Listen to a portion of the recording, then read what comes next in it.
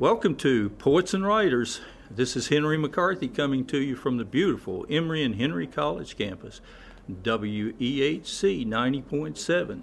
And as we like to say on Poets and Writers, we write poems in our hearts every day, but we're often afraid to share them. Well, we got a treat for you today. I'm down here at the Black Theater Arts Festival in Winston-Salem, North Carolina. You've heard my show before when I've covered it here. We've got two very interesting personalities here today for you. And I first want to introduce Janet Cohen. Janet, as we like to ask around these mountains, where are you from? Well, I'm from the Valley. All right. Out in the great state of Indiana. I grew up in Indianapolis, Indiana. That's kind of flat corn country.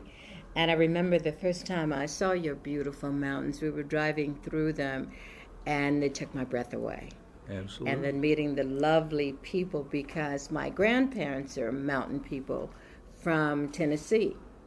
Sure. So, around Middle Tennessee, and you came on up to East Tennessee. Yeah, They were East Tennessee. Yes. They were in Nashville. Then they moved over to Bowling Green, Kentucky, and Glasgow, and then they moved up through the Great Migration of African Americans up to Indiana, and then some went to Detroit for the car industry. And so I'm a Midwestern girl, but I love the mountains. Oh, Jana, what brings you to the Black Theater Arts Festival here in Winston-Salem, North Carolina? Well, I'm delighted to be back here in Winston-Salem. I hadn't been here since 1962. I was invited by the festival to present my play, Anne and Emmett. Anne and Emmett is an imaginary conversation I had in my memory about two teens who actually lived and who were murdered, who lived in societies that couldn't protect them. Most everyone is familiar with Anne Frank, the young Jewish girl who perished near Hitler's Holocaust, or in Hitler's Holocaust. And then there's Emmett Till, who was brutally murdered in Money, Mississippi in 1955 for whistling at a white woman. So those two stories came out of my memory, out of my consciousness, and onto the page, and then onto the stage, as a cautionary tale that hate still lives. Racism and anti-Semitism still lives, and it still kills. And it also tells the story of how we all must come together and act. It's a call to action. Things are still happening that are reprehensible, that kill young people. I think of the children in Syria, all the refugees, or the innocent children in Africa. Through no fault of their own, they wither and die, or murdered, or exploited. So this is a story that tells what man's inhumanity can do, but through their stories, there's hope. Anne Frank and Emmett Till, and that will be on tonight here at the Arts Festival. Well, now, you've written other books too, right? You wrote another book before that? Yes, this is the first so-called nonfiction, even though it's based on fact. There are two historic figures that actually lived, and their parents, and the perpetrator of Emmett's death. But I've written my autobiography. It's called From Rage to Reason, My Life in Two Americas. And as I was writing my book, I was talking to a friend about writing the book, and she was curious about the title. She said, "What's the rage about?" And I said, "The rage is growing up as an African American in America, in an apartheid nation, Jim Crow, segregated nation, having a cousin who was lynched, having a mentor, Dr. King, Martin Luther King Jr. was my mentor, having him assassinated. Those things shaped me. Emmett's death early on at 14, he and I the same age, and then later, at 26 years old, I have a friend who's assassinated, Martin King. So it's about that. That's what creates the rage, the segregation, the oppression, the hatred, the lynchings. And then she said, "Well, what two Americas are you talking about?" And I said, growing up in apartheid America and growing up in the America of promise. And so she said, "Oh, Janet, you're successful. You're married to the Secretary of Defense. It would be unbecoming of you to bring all that up again." And I thought, it's unbecoming to have been victimized by racial hatred? It's unbecoming to talk about slavery, 300 years of ancestors who've given free labor to build not only this nation but all of Europe during that time. And I didn't want to be a skunk at the garden party, so I held my tongue because I realized she didn't mean any harm. I had studied her history. I knew all about Napoleon and Alexander the Great and Catherine the Great. I knew about that. She had not studied anything about my history, her own history. My history is her history. This is America. She was an American. She could write a book about her life and never mention the Civil War, never mention Abraham Lincoln, never mention slavery, never mention any of those things that have shaped me and who I am today. And she wouldn't understand. So I came home, and I was still raging. And I told Bill, my husband, and I said, can you imagine somebody saying that it would be, I'm acting like I'm playing the victim by telling my story? And he said, well, go write something. And I took out my little BlackBerry. I'm not very good at cursive. Better on the BlackBerry. I'm all thumbs, as they say. And I started writing, and I thought, what would Anne Frank have said to Emmett Till? She would have understood. And there's a story, and as it unfolded... That's why we're here at the festival here in Winston-Salem, North Carolina today, and you're listening to WEHC, Poets and Writers, coming to you from the beautiful Emory and Henry College campus. And we have, as I said, some very fascinating personalities on today. Janet Cohen and William Cohen, or Bill Cohen. In your middle, you use your... yeah, we women, we have several names. It's Janet Langhart Cohen. And I'm delighted to be married to William Sebastian Cohen. All right. And he is a poet, I understand, in his own right, as we say, and has written some poetry. And we get poems from all around the country, actually, on this show. So William Cohen, I'm going to switch over to him. And thank you so much, Janet Cohen. We'll come back to you, okay? I'm just having a ball. Every year, every 2 years, you guys hear from me down here. And it's just one great time. It really is. So William Cohen, welcome to Poets and Writers. Well, great to be with you. Well, and as we like to ask, where are you from? I am from the great state of Maine. My hometown is Bangor, Maine. Grew up in Maine, went to school and college in Maine, and then went on to Boston to go to law school. Well, my dad was from the streets of Boston, as he liked to say, and he met my mother at a train station down here in Johnson City, Tennessee. And she was off of Roan Mountain. So just share that with you. So I'm a little bit of a Yankee, too. And you've had several interesting jobs, and I remember seeing you. I saw you here today, and I said, who is that fellow? His face is familiar. And the fellow said, oh, it's some actor. I don't know who he is. But William, talk a little bit about your work and then your poetry, and how you guys met, too. But first of all, you worked for Bill Clinton as Secretary of Defense. I did. Yeah. Prior to that time, I was a U.S. Congressman going too many years ago. From 1973 to 1979, I was a congressman. And then I was elected to the Senate, served in the Senate until 96, and then went to the Pentagon from 97 to 2001. So I was a mayor of my hometown many years ago, and I started from being mayor to congressman to senator to Secretary of Defense. You've certainly led an interesting life. And where did you and Janet meet? At a television station. She was co-hosting a very popular regional New England show, and I was coming back from Washington heading up to Maine, and it was during the impeachment proceedings against Richard Nixon. I happened to be on the House Judiciary Committee at the time, and so I was encouraged to stop and do this television interview, at this very popular regional station that reached into Maine and all of New England, WCVB in Boston. And I happened to have a very severe head cold that day that I stopped by. The doctor had warned me not to be traveling because it was so severe, but I had to get back to my constituents, explain what I was doing. So I stopped off at this radio station, and I bent over a water cooler and trying to get some water before going on television, and just as I lifted up my head, I had to blow my nose. I looked up, and she was standing next to me. So that's where I first met her, and she fell immediately in love with me. Well, I tell you, listeners out there, they're both a striking couple. They really are. And so that's how you met. That's how we met. And then I remember you guys got married. It was quite big publicity. I remember watching it. It was. We didn't get married till years later. We got married in '96, and it was we were married in the United States Senate in the Capitol.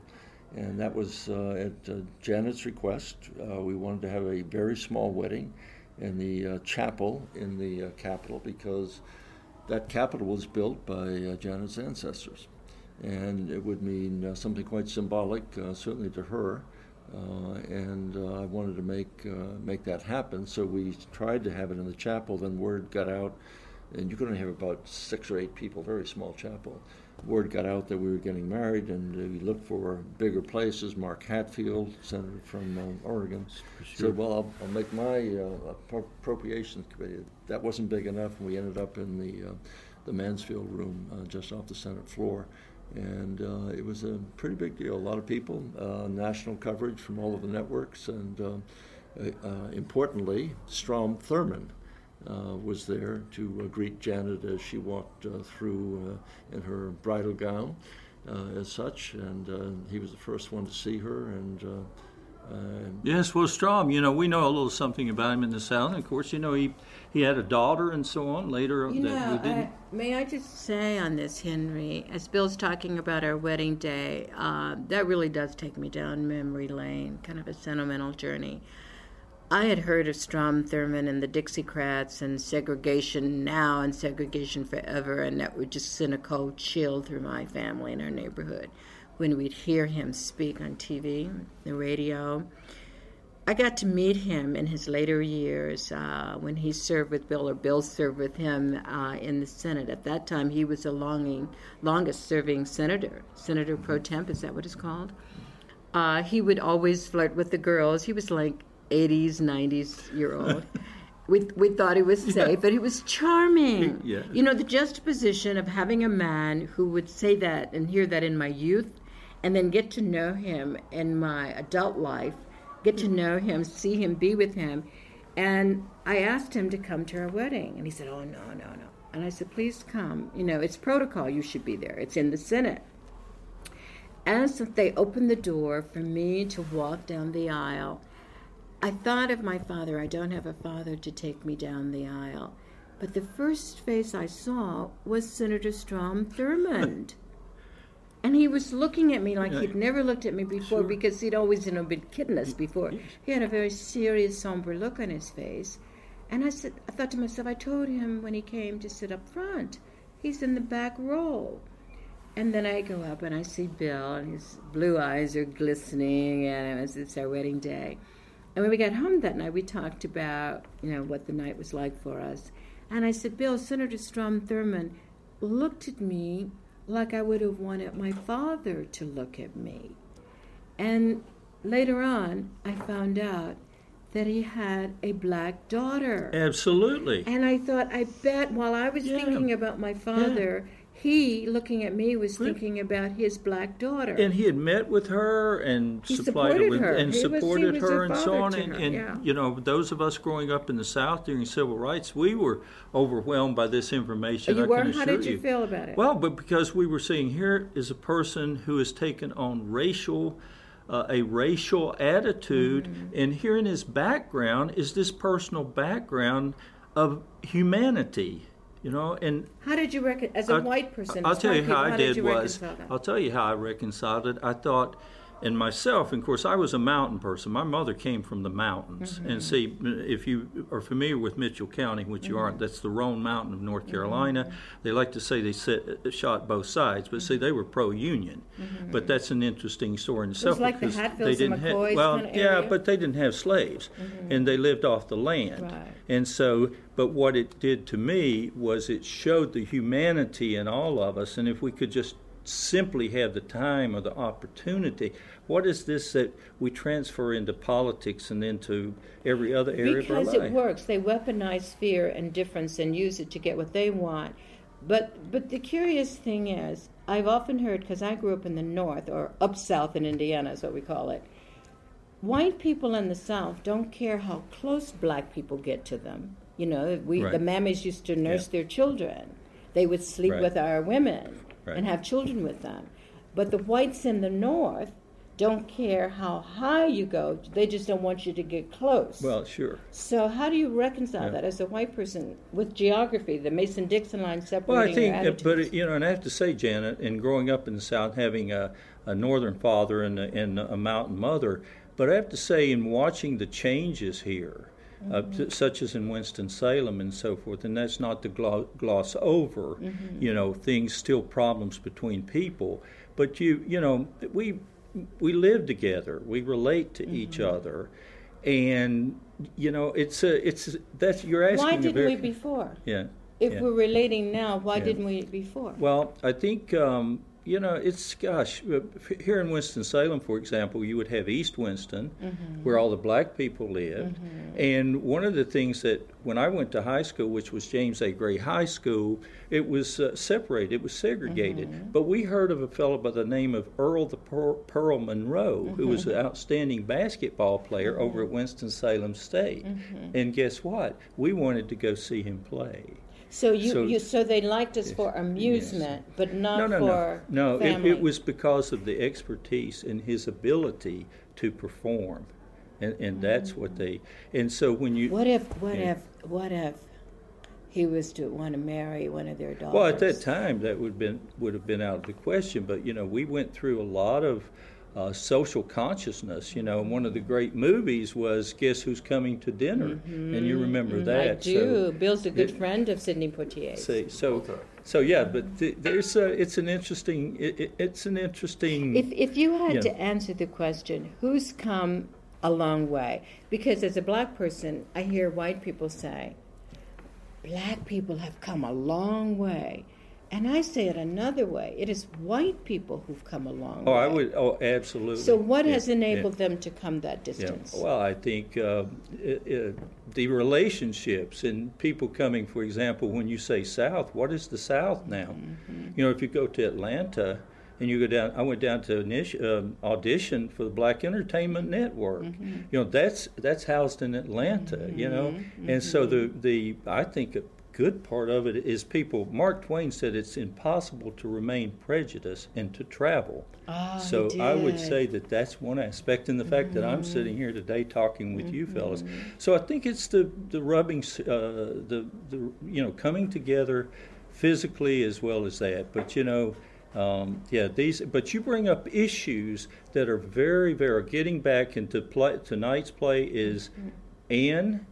And Emmett. And that's based on Anne Frank and Emmett Till. And most of us know their stories. And both were murdered by hate. Exactly. And we're talking today with Janet Cohen and William Cohen on Poets and Writers today. So keep listening out there. Now I'm going to switch back to William Cohen and talk a little bit about poetry. You're not going to be interviewed by me. Yes, okay. Now let's talk a little bit about your poetry. How did you come to start writing poetry?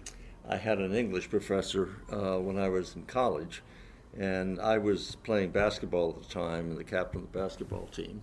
And he assigned a sonnet for all of us to write. I had never heard of a sonnet and had never read one to my knowledge at that point.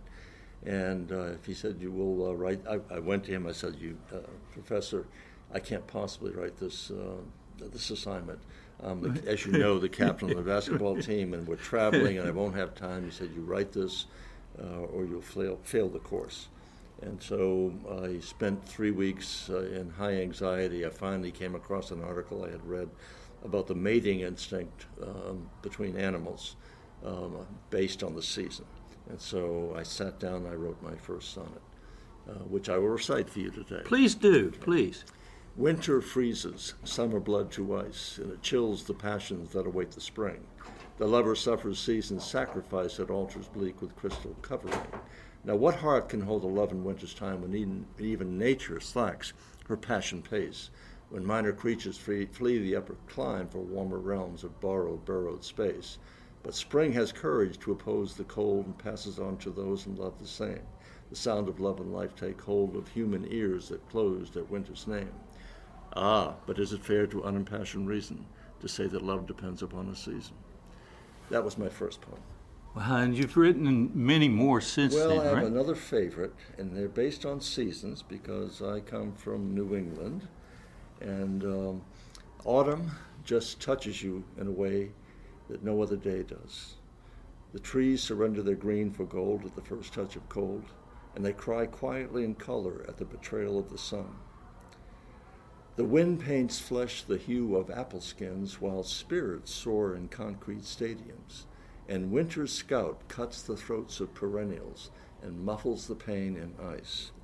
Strange how we rejoice at all the red, knowing their lives are nearly dead, while our children play in paper graves dug by fallen leaves.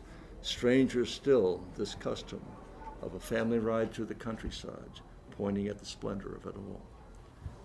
That's beautiful, and wow, Robert Frost comes to mind. Well, don't mean to drop that in, but he is actually one of my favorite poets, and they've heard me on Poets and Writers around the valley and mountains here quote him. Well, folks, you just heard William Cohen, the former Secretary of Defense, quoting some of his original poetry. And go back to 1959. And that was all because you had this English professor who inspired you. He didn't threaten you, because some of my listeners say they had an English teacher or professor who didn't like their poetry. You know how that goes. I had a couple of them like that. Okay, William Cohen, now back to Janet. A little bit more about your play tonight, and where did you show it up at the Supreme Court? It was at the Supreme Court, hosted by Justice Ginsburg, Ruth Bader Ginsburg. The foundation, the nonprofit that hosted it, was the National Association of Women Judges. We were also performing at the New York Police Academy, NYPD Police Academy. We also were to have been at the Holocaust Museum, and sadly a hater came in and hurt somebody. We were just at the newest museum on the Mall in Washington, D.C. It's a National Museum of African American History and Culture. And the irony is that we appeared there on Emmett Till's 76th birthday. Okay. And we're just delighted to be here at this festival. Being among, I live in an integrated society, and I'm grateful that we can choose to live in an integrated society. And despite the fact that Washington, D.C. is 70% African American, in the circles I travel in, I rarely ever see my own people. For sure. But here is like a family reunion, a celebration, and it's just wonderful to be here. Well, I want to thank both of you for being on the show today, and that's Janet Cohen and William Cohen that you've been listening to, and this is Henry McCarthy saying, do not wait up for me, do not be afraid to stay or still away. I'm going out to write a poem and watch the children play.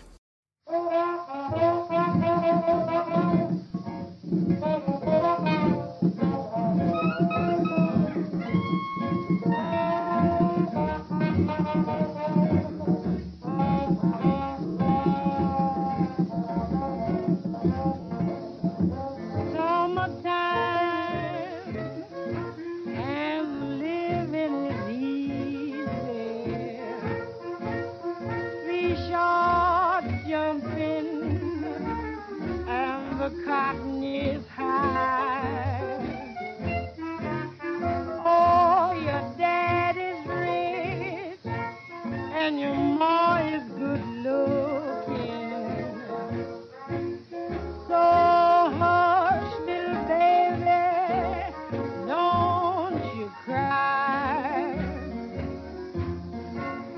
One of these mornings you're going to rise up singing.